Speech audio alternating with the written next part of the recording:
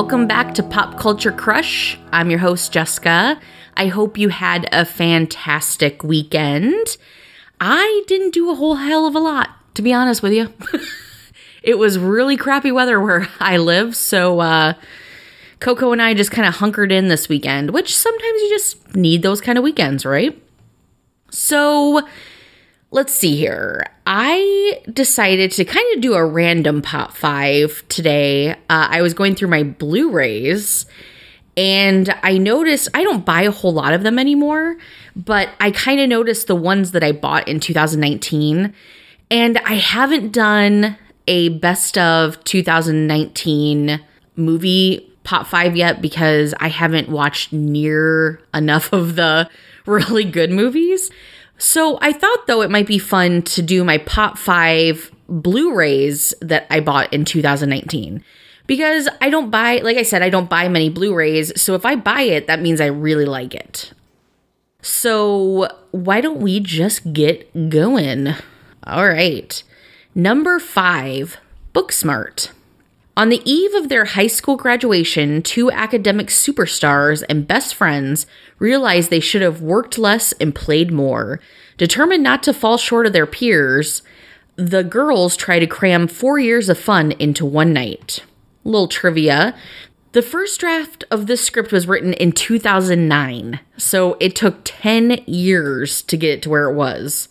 That's crazy town.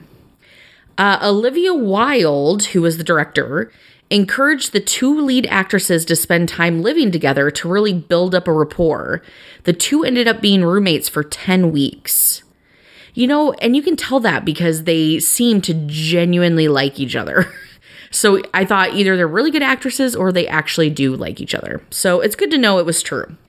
For me, both of the actresses are so good in this movie, and it made me belly laugh so many times. I don't know, it just kind of has everything. It has a lot of humor, dirty humor, but also heart and sadness and, you know, just all that. It's a great buddy flick, but it's nice to see that it's women this time instead of guys. And it kind of bums me out because I don't think it's gotten as much love as it deserves for the awards season. I think it deserves a little bit more, but honestly, not many of the movies I like do get much love for the award season, so I'm not totally surprised. But if you're looking for a best friend flick, this is definitely one to check out. Number 4, Once Upon a Time in Hollywood. A fated television actor and his stunt double strive to achieve fame and success in the film industry during the final years of Hollywood's golden age in 1969 Los Angeles. Some trivia, Brad Pitt ad-libbed the line, "You're Rick fucking Dalton. Don't you forget that." Pitt based that line on an actor who told him the same thing when he was a budding actor in the early 90s. Also, Quentin Tarantino described Leonardo DiCaprio and Brad Pitt as the most exciting star dynamic duo since Robert Redford and Paul Newman. And honestly, I agree with that. I think their chemistry was fantastic. And I think it was just fun to see two huge stars acting together that we really never have before. So that alone was pretty exciting. So totally honest, the movie is kind of long. And you do just watch a lot of mundane stuff. But I didn't see it in the theater. I just only watched it at home. And so when you're at home watching it, it really doesn't seem that long. And maybe that's because you can kind of do other things while you're watching it. But I don't know. Coco and I were really into it. We really enjoyed it. And the ending is crazy. Okay, I will not spoil it. I promise if you haven't seen it. But you should watch it for the ending alone. Like, seriously, it is like a completely different movie, the last little chunk of that thing. Like, I can see why Tarantino begged people not to give it away because it's just, yeah, it's out there. And you know what? Tarantino is weird and has his own style. But the thing I really love about his movies, and this one goes right along with that, is he's such a lover of pop culture. You can see that in his movies all the time. And in this one, there is no shortage of that. So, of course, hello, pop culture crush, pop culture fanatic. So, yeah, I'm a Quentin Tarantino fan. Number 3, Teen Spirit. So just a little thing. This is not a huge movie. This is a very small movie that came out, but I really want to give it props because I don't think anybody's talking about it and it makes me sad. So I'm just going to say that right off the bat. Violet is a shy teenager who dreams of escaping her small town and pursuing her passion to sing. With the help of an unlikely mentor, she enters a local singing competition that will test her integrity, talent, and ambition. Driven by a pop-fueled soundtrack, Teen Spirit is a visceral and stylish spin on the Cinderella story. This is such a small film that there wasn't really even much trivia. The only trivia was that it was done by a first-time director, and I don't even know how to say his last name. I'll try. It's Max Minghella or Mangella. And like I said, it kind of makes me sad nobody's talking about this film. Elle Fanning is amazing.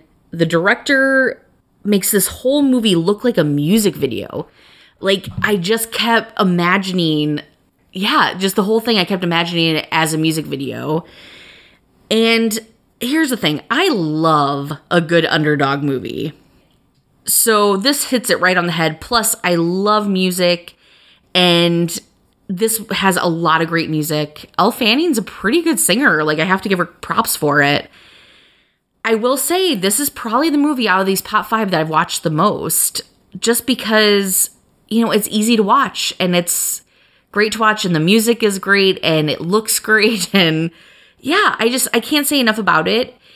I can see why it's not up for any awards. It's not like this grand, huge movie, but I think you should just check it out. If you like music, if you like Cinderella underdog type stories, I think you'll dig it. So definitely check it out. And I hope this director does another movie because I think he's talented and I think he definitely has his own look. And I would love to see what he does with it. All right. Number 2, John Wick Chapter 3. John Wick is on the run after killing a member of the International Assassins Guild, and with a $14 million price tag on his head, he is the target of hit men and women everywhere. Some trivia: Halle Berry broke 3 ribs while filming the movie. I don't doubt it, because if you haven't seen it, she does a lot in this movie. Halle Berry also had to learn dog training during the production. She spent 6 months learning how to train dogs. Again, if you haven't seen it, one of her biggest fighting assets is her 2 German Shepherds. I think they're German Shepherds, or like a variation of a German Shepherd dog, but that's the visual I can give you. So I can see why she had to do that. Also, Keanu Reeves began training for this film 4 months before filming because this movie is crazy action-packed. So I don't doubt that at all. I was instantly hooked with the original John Wick. I have always enjoyed action movies, which you don't always equate girls liking action movies, but I have, like, always. And maybe it's because I have 3 older brothers, so I watched a lot of action movies growing up. I don't know, but I'm really into them. So this just, really hit it out of the park for me. I didn't see it when it first came out. Coco showed it to me a while after it came out. I'd always heard about it, but I never watched it. And like I said, I was hooked. And for me, it's rare to find 3 movies in a series that are good. Usually there's at least one that's a dud. But now 1 is still my favorite. I mean, the OG will always be my favorite. But we rewatched all 3 recently, and they still stand up on their own to me. Each one I enjoyed for different reasons. So, again, if you haven't watched these, if you are into action, you have to watch these films. This is definitely a movie I'm going to rewatch again and again over the years. And I am so freaking excited that there's going to be a 4th one.